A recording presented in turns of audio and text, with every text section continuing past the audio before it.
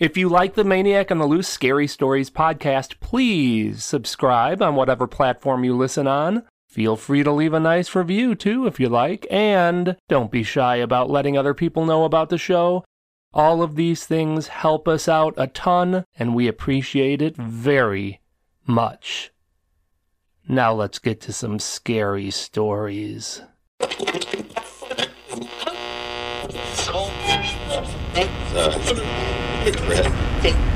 If you like scary stories, you've come to the right place.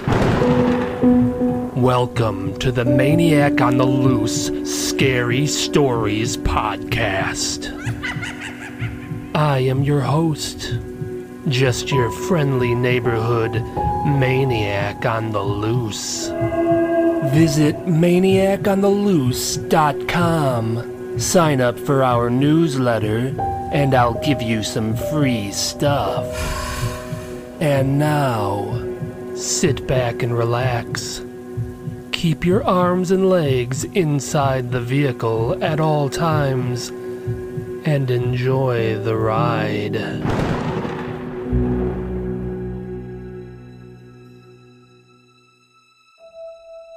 Something's in my basement. I recently bought a new house. It's a 2-story older home. There's a nice-sized living room that connects to an old kitchen. The upstairs is simply 2 bedrooms and a bathroom. And there's a full basement. The basement has a concrete floor and several shelving units, giving me the impression that one of the previous owners was big into preserves or pickling things. I was able to get the house for a great price due to the unsettling events surrounding the previous owners. They were a couple in their late 60s named Fred and Lillian. They had lived in the house for approximately a decade. The couple was well known in the neighborhood for their arguments. Apparently, they fought constantly. Neighbors said it was not uncommon to hear shouting late into the night, and the police had been called out many times. One day, about 3 months ago, Lillian left Fred. The neighbors were all pleased as things instantly became peaceful, relaxed, and quiet. They said Fred changed after his wife left. He moped around a lot and would spend hours sitting outside on the front porch, nearly lifeless, staring out at nothing. The late-night shouting was replaced by late-night weeping. The next-door neighbors stopped over to see how Fred was holding up. They said that Fred seemed weighted down by depression and had tears in his eyes as he told them, "I never realized I can't live without Lillian." That night, Fred slit his wrists in his bathtub. The body wasn't discovered until weeks later when someone reported a horrible stench emanating from the house. And because of all that, plenty of people who would have otherwise been quite interested in the house were turned off, allowing me to swoop in and nab it for a nice below-market price. I was thrilled, and I'm quite the handyman, so what little work the house needed, I was able to polish off with ease. I had been living in the house without incident for approximately 1 month. That was about the time I started to notice a foul, decaying odor. I knew it could not have been a lingering odor from Fred's dead body. I would have detected that when I initially looked at the place, or some other time during the past month of living in the house. It took me a little while to track it down, but the odor seemed to be originating from the basement. I figured I'd go down there and find a dead rodent of some sort, but I searched all over and couldn't find a damn thing. The smell seemed to be strongest from the right corner of the basement. I figured some small animal had got caught between the walls and died. If that was the case, the stench wouldn't last much longer. It was later that week when I was woken up by weeping sounds. It was quite loud.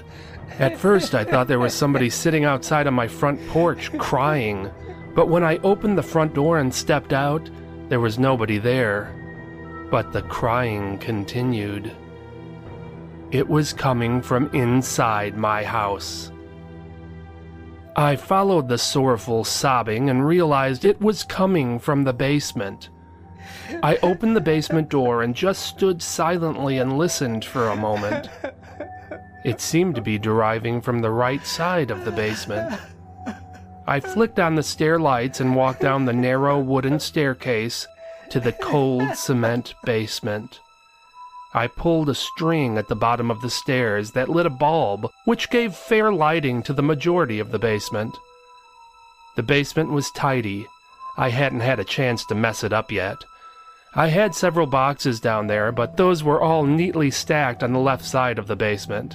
One last distressed bellow echoed through the room, and then all went silent. I stepped toward where I was positive the crying came from, and it dawned on me that it was the same region of the basement that the odor was coming from. The next night, something else woke me up.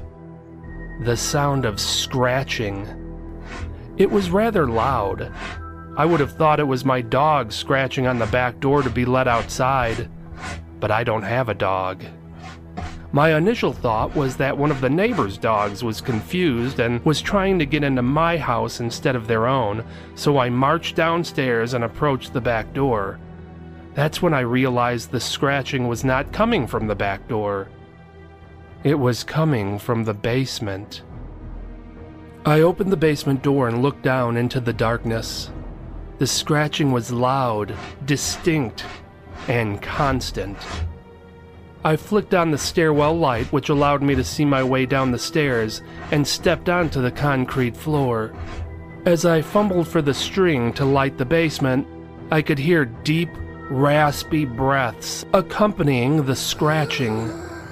There was definitely somebody in my basement. When I grasped the string and pulled the light on, everything went silent, and the basement was empty. I walked around and looked in every conceivable spot someone could hide, but I found nobody. I wondered what was going to wake me up the next night, but nothing did. Instead, I fell into a deep sleep and found myself having the most realistic dream I had ever experienced. I was sinking into the soft earth. I flailed away, trying to pull myself out of the ground, but kept plummeting further. I found myself in a pit, covered with wriggling worms and squirming maggots. I could feel them twisting and turning in my mouth, down my throat, into my ears, and infesting my brain. I could feel a heavy, thick, cold liquid pouring over my body, weighing me down, trapping me underground forever. I started screaming over and over, "Let me out! Let me out!" I awoke and leapt out of bed. I felt a sense of relief wash over me as I realized it was all just a horrible nightmare. But then I heard a voice. A loud, sinister voice shouting, "Let me out!" I was no longer dreaming. The voice was real, and I could tell that it was coming from the basement. "Let me out! Let me out!" I raced down the stairs and into the basement. As I reached for the string to pull the light on, I heard the menacing voice one more time from the right corner of the basement. "Let me out!" When I turned on the light, the voice went silent. But I noticed something that I hadn't before. There was a large section of the right corner of the basement that looked like it had been recently cemented over. The cement was smoothed out well, and the color matched perfectly with the rest of the floor, but when I looked closely, I could spot a few rough spots around the edges that gave it away. Something was under there. The next day, I rented a jackhammer and tore up the cement from the right corner of the basement. I found the dead body of a woman. She was wearing a locket with her name on it. Lillian. It turns out Lillian didn't leave Fred. Fred killed her and buried her body in the basement. I alerted the authorities. They removed the body and had it cremated. I have not experienced any paranormal activity in the house since.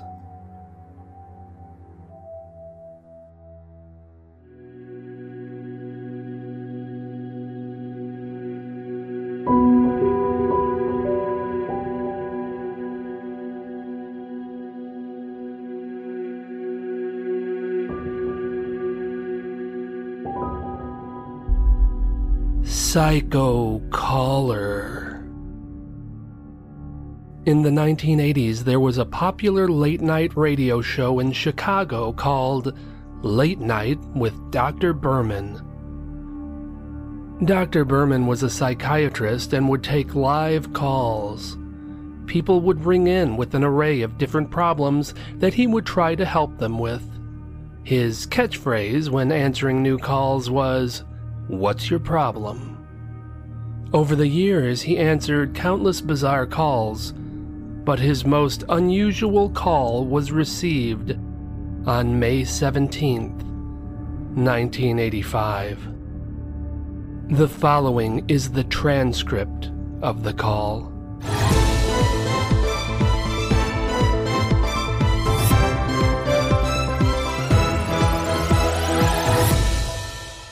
Hello, you're on Late Night with Dr. Berman.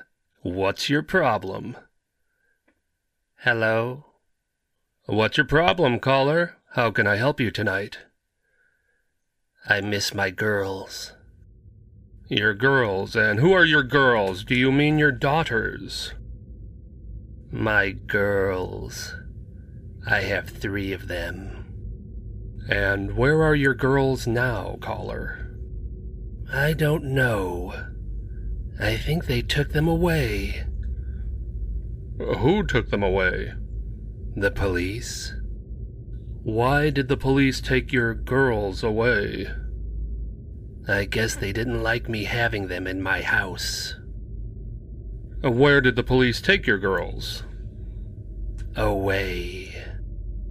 Okay, caller, if you want me to help you, you'll have to elaborate on what you're talking about. Now please, tell me what your problem is. I need more girls. And where do you plan to get these girls? I'll just go out and get me some. Well, you can't just go out and take random girls. That's called kidnapping. That's a crime. I don't care. I'll go out and I'll find me some girls, and I'll stick my knife in their necks and they'll be mine.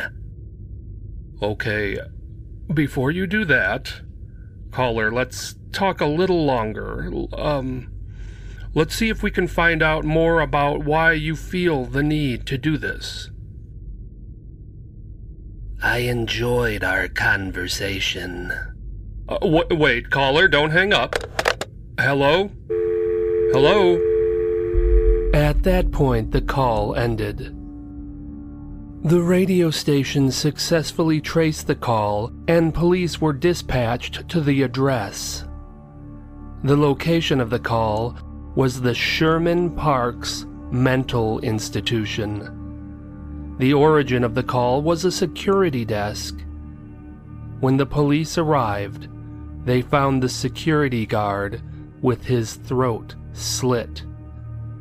After checking the patient logs, they concluded that one patient had escaped. The escaped patient's name was Rudolph Baker. He was institutionalized for murdering 3 women.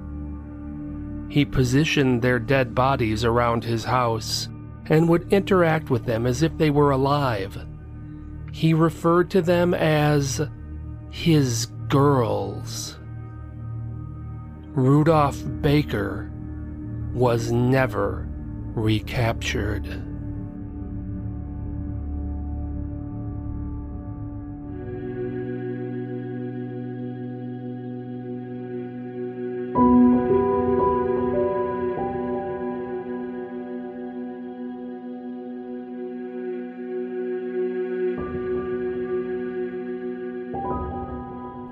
The keys.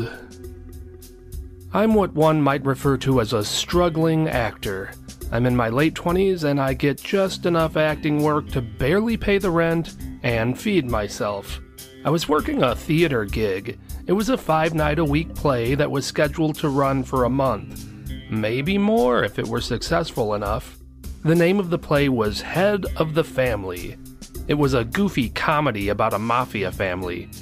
I played a hitman. The Saturday night showing ran pretty late. Normally, after we took our bows, I would change clothes and eat a little snack before I left. But tonight I was tired, so I stayed in my costume, which consisted of black pants and a long leather jacket.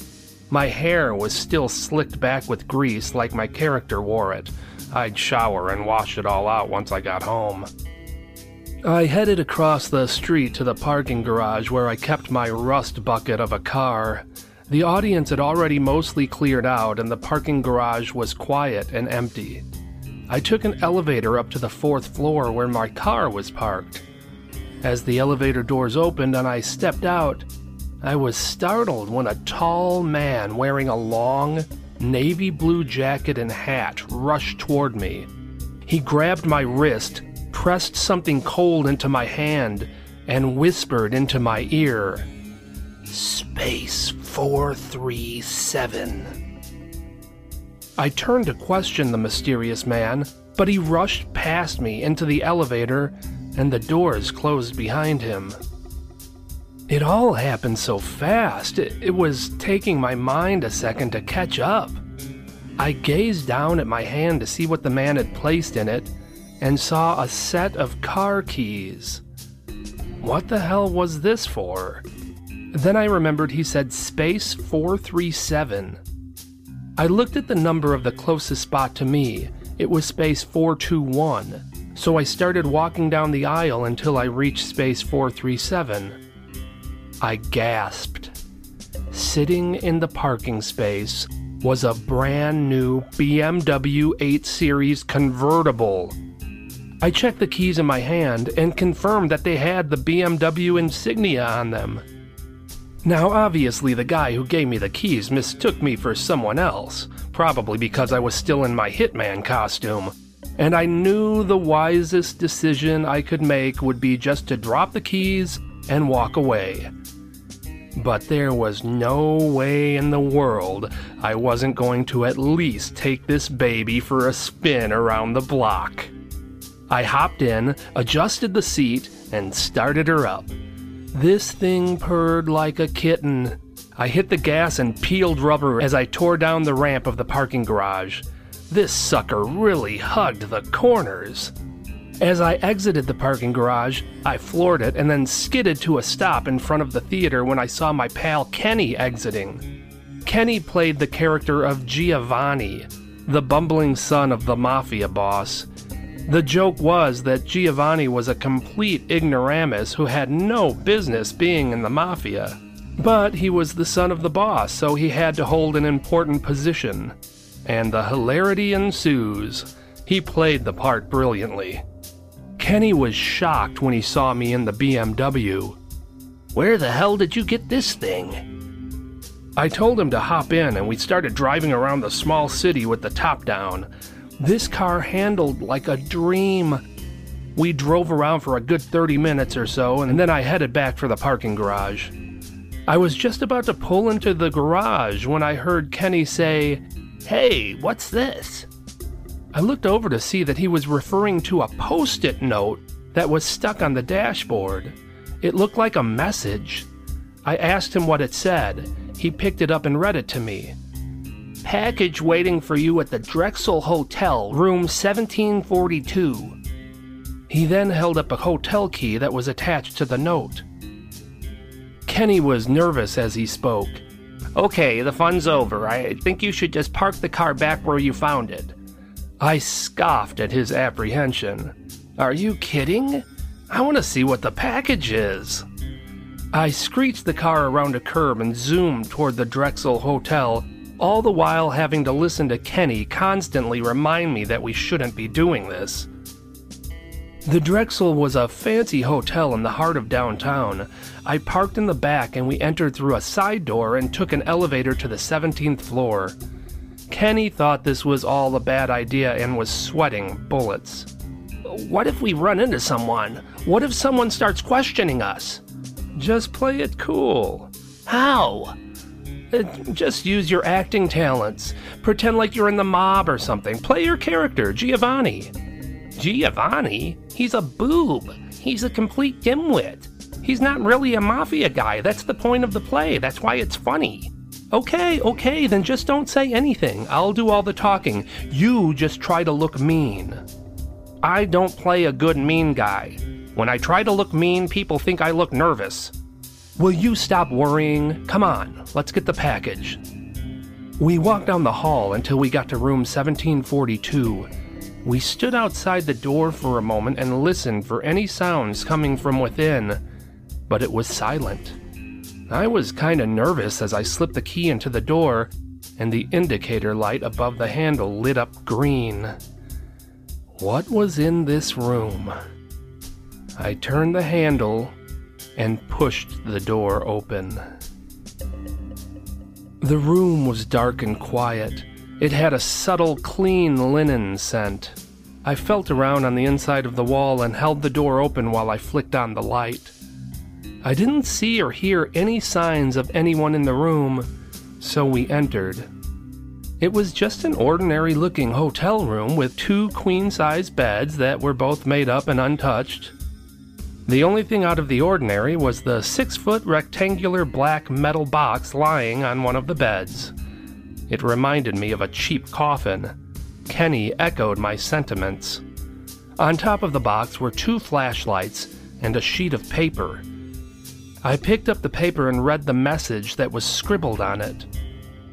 Take the package to 237 Piper's Pike Lane. Instructions and payment behind the house. I looked at Kenny, who was emphatically shaking his head and saying, "No, no, no, no, no." I held up my hands to try to calm him down as I spoke. Look, normally I'd agree with you, but it said payment. That means money. I could really use some money right now, couldn't you?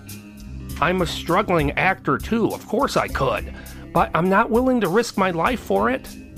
Okay, look, let's just take the box to the address and see how things look. If it seems like it's an unsafe situation, we'll abort.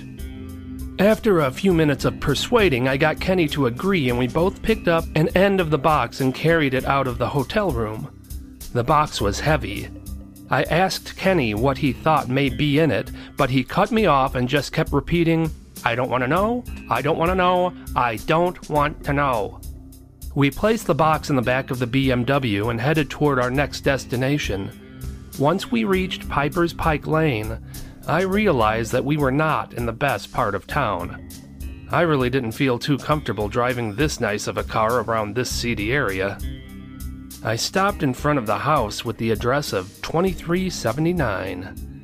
It was abandoned and it was so dilapidated, it looked like it was about to fall over. Seriously, the structure was visibly slanted. The windows had been boarded up so long that the wood was rotting. As dodgy as this area seemed, there wasn't anyone around and it was quiet, so I talked Kenny into helping me carry the box behind the house per the instructions. We each grabbed an end of the box, hoisted it out of the BMW, and made our way through the overgrown yard to the back of the house. I shined my flashlight around and immediately saw what we were supposed to find. A large rectangular hole had been dug in the ground. It was about 5 feet deep. There were 2 shovels stuck in the soft dirt surrounding the hole.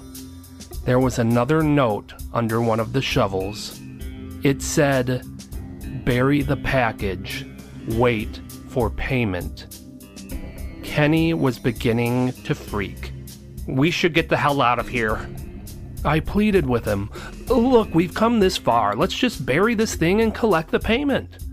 I don't know how, but I got Kenny to reluctantly agree, and we began carrying the box toward the hole in the ground. As we got ready to lower the box into the ground, Kenny stumbled and lost his grip. Luckily, the box tumbled right down into the hole in the ground, but unfortunately, its contents spilled out. Kenny quickly turned away. He refused to look at what it was that we had been hauling around with us, but he couldn't stop asking. "It's a dead body, isn't it? I know it is. I know it's a dead body. Am I right? It's a dead body, isn't it?" I shined my light down into the hole and got a good look at what it was that was inside the box. I looked over to Kenny. I took in a deep breath and told him, "No, it's not a dead body." I wasn't lying. A dead body implies one whole dead body. What was actually in the box were pieces of multiple bodies. Hands, legs, arms, heads, torsos. It was a medley of murder. I told Kenny to stay away and take a break while I buried it. My adrenaline was pumping like a madman and I finished in no time. Just as I finished placing the last shovel of dirt over the hole, I heard a deep voice bellow from the side of the house. "Which of you guys is Vinny?" I stepped next to Kenny and we watched together as a mountain of a man in a leather jacket with black wavy hair approached us. I nudged Kenny and whispered to him, "Look mean." My heart was beating out of my chest, but I just took a deep breath and started playing my hitman character from the Head of the Family play. "Me, I'm Vinny." The big man glanced me over and then looked at Kenny. "What's with this guy? Why's he seem so nervous?" I looked sharply at Kenny, who kind of shrugged. He was trying his best. "Don't worry about it. We did the job. Now how about the payment?" The big man smirked at me, reached into his pocket and pulled out a huge wad of bills and started slapping them against his hand. There must have been 10 grand there. He stared coldly at me while holding a sly smile. "You said you were Vinny, right?" "Yeah, that's right. I'm Vinny." "That's funny because just before I arrived here, I got a call from Vinny. He said he was late and missed the drop." I could feel beads of sweat running down my forehead. I can only imagine what kind of shape Kenny was in. The poor guy was probably about to keel over, but I dared not look. I was just trying my best to play it cool, but I could feel myself beginning to tremble with fear as the big man slowly reached down into his jacket pocket. I was seconds away from pleading for my life when I noticed the big man withdraw nothing more than a pen and paper from his pocket and scribble something down. "You two do good work. If you ever want another job, call this number." The big man gave me the slip of paper that had a phone number on it. He also handed over the cash. That was it. Somehow, Kenny and I survived that crazy night. We're both still struggling actors, but now we have a nice side gig that pays quite well.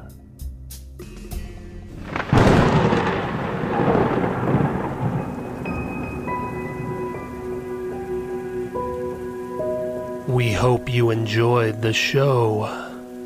We're dying for you to come back for more. Please subscribe to the show on whatever platform you listen on. We'll see you soon. Very soon. Hey everyone. If you're enjoying the Maniac on the Loose Scary Stories podcast, we hope you'll support the show. The show is a lot of work, and your support is greatly appreciated. There are several ways you can support the show. Just go to maniacontheloose.com/support. That's maniacontheloose.com/support. Thank you so much.